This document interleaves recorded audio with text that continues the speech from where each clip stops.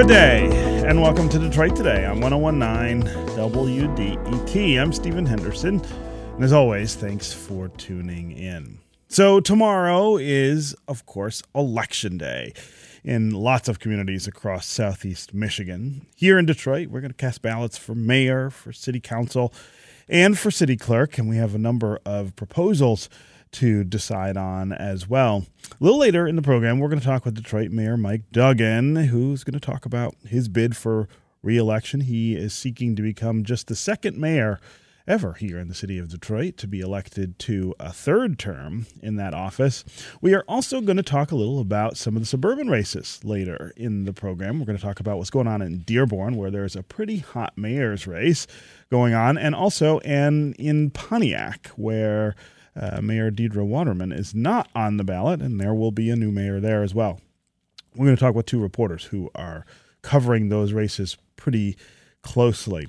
But first, we want to talk about another key question on the ballot here in Detroit. Proposal R is going to create a new city task force to study the idea of reparations. This task force would, quote, make recommendations for housing and economic development programs that addressed historical discrimination against the black community here in Detroit, according to the ballot language, at least.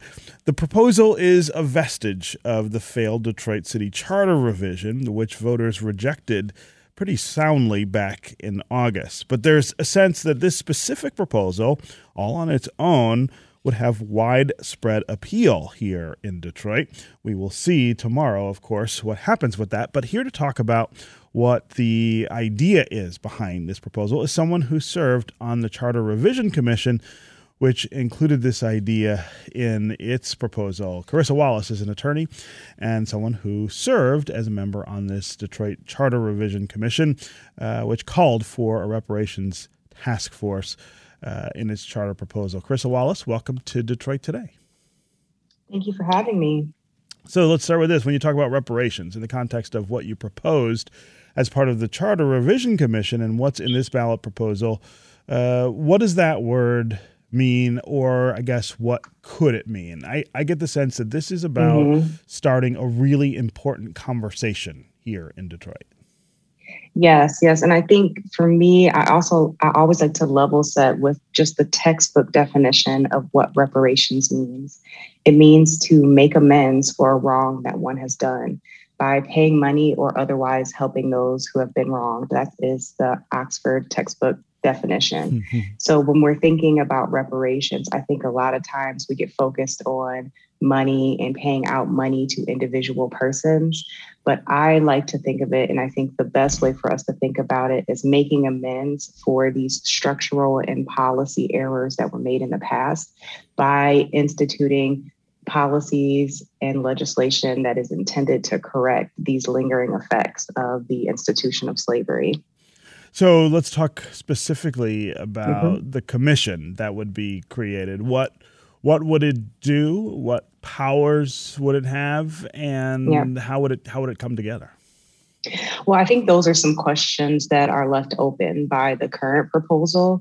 And those were questions that the Charter Commission sought to really button up and have pretty tight. So, the current proposal that is on the table, it calls for the creation of a commission to look into issues related to water sanitation, environmental health, rights to safety, recreation, housing, et cetera. And it puts broad powers in city councils in the task force that they create to do that work. So some of the things that I do hope would come out of this, if this proposal does move forward, is a clear delineation of some of those structural questions, like who will sit on this task force. The Charter Commission was very prescriptive in the proposal that we put forth, and that we wanted to ensure there were persons on this commission by virtue of their education, training, or experience that would bring skills to the table to ensure that this was a robust process. We also have questions. The proposal leaves questions about what will the duties be? What type of information will they be gathering? Will it be just information that is accessible from city records, or will they have powers to subpoena private organizations who may have also played a role in some of these structural and policies that we know were intended to hinder Black communities. The other piece that I think is really important that should be clearly delineated if this proposal passes is the timing. How much time will it take for City Council to put this task force together? How much time will this task force have to put together their initial recommendations? And what are the requirements for City Council to hold public hearings to hear the recommendations that come forth from this commission? All of those things were very clearly delineated in the proposal that the Charter Commission had proposed. And those are some areas where we hope City Council could be a little bit more explicit if this proposal passes. Yeah. So when you say the word reparations, I think a lot of people get scared. A lot of white people get scared. Yes. Because I think that there's an implication, I think, in their minds that this is an effort to affix blame and maybe assess some penalties. Yes. I want to give you just a little bit of time to talk about whether they should be afraid, whether that is something that is maybe at the core of this inquiry. Is it about affixing responsibility? I think that when we approach it from a perspective of trying to blame a specific person or a group of persons, yes, people are going to be hesitant to get involved here. From my perspective, this is not about ascribing blame, but this is about taking responsibility. None of us were here when slavery was an institution. None of us were on this earth few of us were on this earth when these Jim Crow and segregation and other, blatantly anti-Black policies were existing. But we all have a responsibility now to improve the systems that we have to live in. And if we continue to turn a blind eye or throw up our hands and say that it's too complicated, then we are all responsible for allowing these policies to continue moving forward. And we know that it's not just at a city level where these actions had taken place. So we're not expecting the city of Detroit to be able to solve all of the issues. That being said, the city, we know from historical documents, did play a role in the institution of slavery and the in anti-Black policies. And it is incumbent upon us to take responsibility for that which is in our control. Yeah, I'm talking with Karissa Wallace. She's an attorney who served as a member of the Detroit Charter Revision Commission, which called for a reparations task force in its charter proposal. That charter proposal was rejected in the August primaries, but now we have Prop R on the ballot, which would create a commission to study the idea of reparations for African Americans. We're talking about how that would all work and sort of how it fits in the broader narrative of the conversation we've been having as a nation about historic inequality and the ways that it casts forward into our lives today and how we mitigate all of that. As always, we want to hear from you as well. What do you think about Prop R? I like the idea of studying reparations for African Americans. If you're a Detroiter, do you plan to vote for Prop R tomorrow?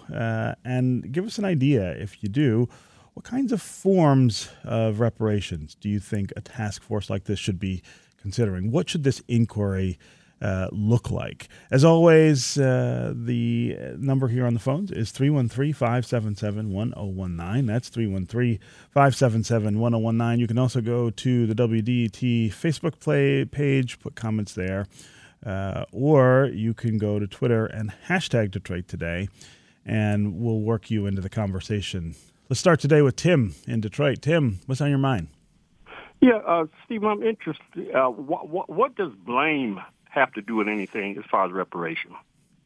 Well, I mean, I think it's a question that I think it's probably best put to some of the people who oppose the idea of even an inquiry into reparations, but I'll try to, as best as I can at least, voice that.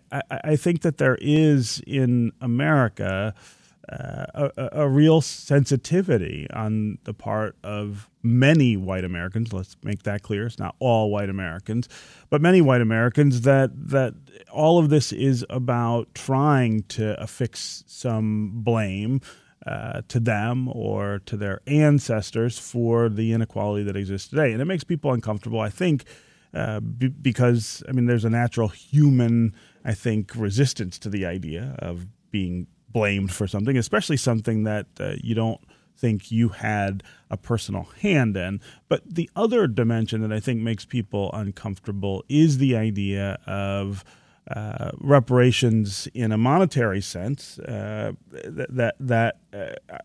who will be responsible for paying, right? I mean, whenever you talk about making somebody whole or making good on something that you did bad to someone, I think there's a lot of angst about what that means and whether that means not just a shift in cultural power, but a monetary shift, an economic shift, and those things make people nervous. Again,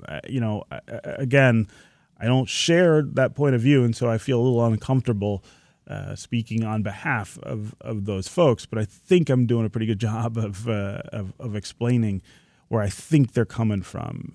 Tim, does that make sense to you? I think the word you're looking for is guilt. Yeah, right. I think that's right. There is. Yeah, go ahead. Okay, but listen, it has to be money because white people have benefited from our labor in building this country for centuries. And Detroit, people forget Detroit is a majority black population. We don't have to ask white people, is it okay that we get paid for what they did to us? Yeah. Well, I mean, I think that it's a point of view that I certainly share, Tim. But again, I think there's, I don't know, it's an issue that I know whenever it comes up, it makes people nervous, makes people uncomfortable. Karissa, I wonder if you have any reaction to what Tim's talking about here. Yeah, I mean, I share your sentiments, and I definitely am frustrated by the use of this guilt or this idea of blame as a barrier to even move forward with the inquiry. And so that's why when I try to talk and educate other people, I tried to broaden the idea of what reparations can look like so that we can kind of see beyond these stereotypical barriers. But I agree, like if we can agree that slavery and that racist policies were wrong, then we can agree that amends are due, and reparations is just another word for amends. Yeah. Again, Tim, really appreciate your call and your comments. Let's go to Todd in Detroit. Todd, welcome to the show. How are you? Hey, how are you? I'm right. So, I'm listening to, and I was sitting at my desk, and I was listening to the show, and you guys started talking about reparations and Proposal S, Proposal R, and our organization is the People's Voice, which is the founder or the author of Proposal R. Mm-hmm. I mean, Proposal S. S, right. And, but the history should, to the extent I have a couple minutes to explain, the history of it was we envisioned a Proposal R that was actually going to create a reparations commission and a reparations fund. That side and that faction that branched off and sought signatures, because it's an effort in getting signatures, because these are voter-driven initiatives, right? Not necessarily through council and making a resolution and pursuing it that way. When it's voter-initiated initiatives, it is we think is a more powerful statement. So when we have signatures, you had to collect 3,608 signatures. Mm-hmm. We had to break up into factions and groups. And our group sought to get signatures for Proposal S. The other group was unsuccessful in getting signatures for Proposal R. So they have essentially joined City Council's measure, and we're supportive of City Council's measure because it continues the dialogue. I mean, because otherwise we wouldn't be talking about any of this. Right. Yes. So, to the certain extent, some people say that it's low-hanging fruit by opportunistic politicians who want to go higher. I prefer to. I don't like to look at it with that kind of jaundice. I look at it as, we're still continuing the dialogue, a much-needed dialogue, and a framework. And at least, if nothing else, they'll study what kind of framework this should have, because I believe it'll pass. I believe Proposal S will pass, even though, it makes, when you see it in the framework of how I just described it, Proposal S makes more sense as to why are citizens looking to remove certain restrictions from the charter that allows them to appropriate money. And that's the reason why, because we envision a voter-initiated voter initiative as it relates to reparations and the creation of it, and compelling our elected officials in how that construct should look like. Todd, I'm glad you called and added that context to this entire discussion, R and S, and the relationship between them. Thanks very much for adding that. I should also note that this is it's Todd Perkins, a pretty prominent lawyer in Detroit, I believe, who is on the line. And I should also note that he is an old high school classmate of mine. So I'm really glad to hear from him here on Detroit Today. Karissa Wallace, I wonder if you have a reaction to what Todd's talking about, though. Yeah, I definitely understand and I appreciate the additional context in the history of Proposal R and S. I do think they do have two different perspectives here, and it'll be interesting to see how the voters feel about these diverging issues. Yeah. Again, Todd, thanks very much for the call and the really great background and context. Let's go to Keisha in Detroit. Keisha, welcome to the show. Hi, thank you for having me, Steve. I just wanted to provide a comment because, I'm out here in the community a lot, and I hear folks say when we're talking about, both Proposal S and R, but particularly R, we have, how are we going to do reparations with our own money? We hear that argument constantly, right? And I think that it's important to note that we have to start somewhere in this city, because I think we can all agree that the city of Detroit owes residents something. Like, we look at history, right? We know that this city has participated in restrictive covenants that lock folks out of home ownership, the urban renewal policies, and the resulting decimation of Black neighborhoods in areas like Black Bottom that ultimately extracted tons of Black wealth. And even today, when we look at the tax foreclosures of the early 2000s and even the $600 million overtaxation that robbed homeowners and continues to extract wealth out of our communities, I just think that it's important that we talk about the importance of starting somewhere, because these are issues that are very clearly systemic and keep repeating themselves, throughout history, and ultimately keep Black people in Detroit from securing and maintaining wealth. And so if we have commissions like this one that will, seek to address these issues, it means that we start somewhere. I don't think that it means that, we're going to have reparations next year, right? Or that the city of Detroit is going to have to be solely responsible for that. But it's a start versus continuing to go down the same, history repeating path that we've been on. So that's the comment I wanted to provide. Keisha, I really appreciate that call and the information that you're sharing with our listeners. Karissa, I want to go back to something that she started with, though, this criticism that essentially this is a Black city. It's 85, 86% African American. If you set up a program for reparations to Black Detroiters, it would be coming from Black Detroiters in some way, which kind of contravenes, I guess, the idea of reparations. I thought Keisha did a good job of explaining why that's probably a too narrow way of thinking about it, but I want to give you a chance to address that as well.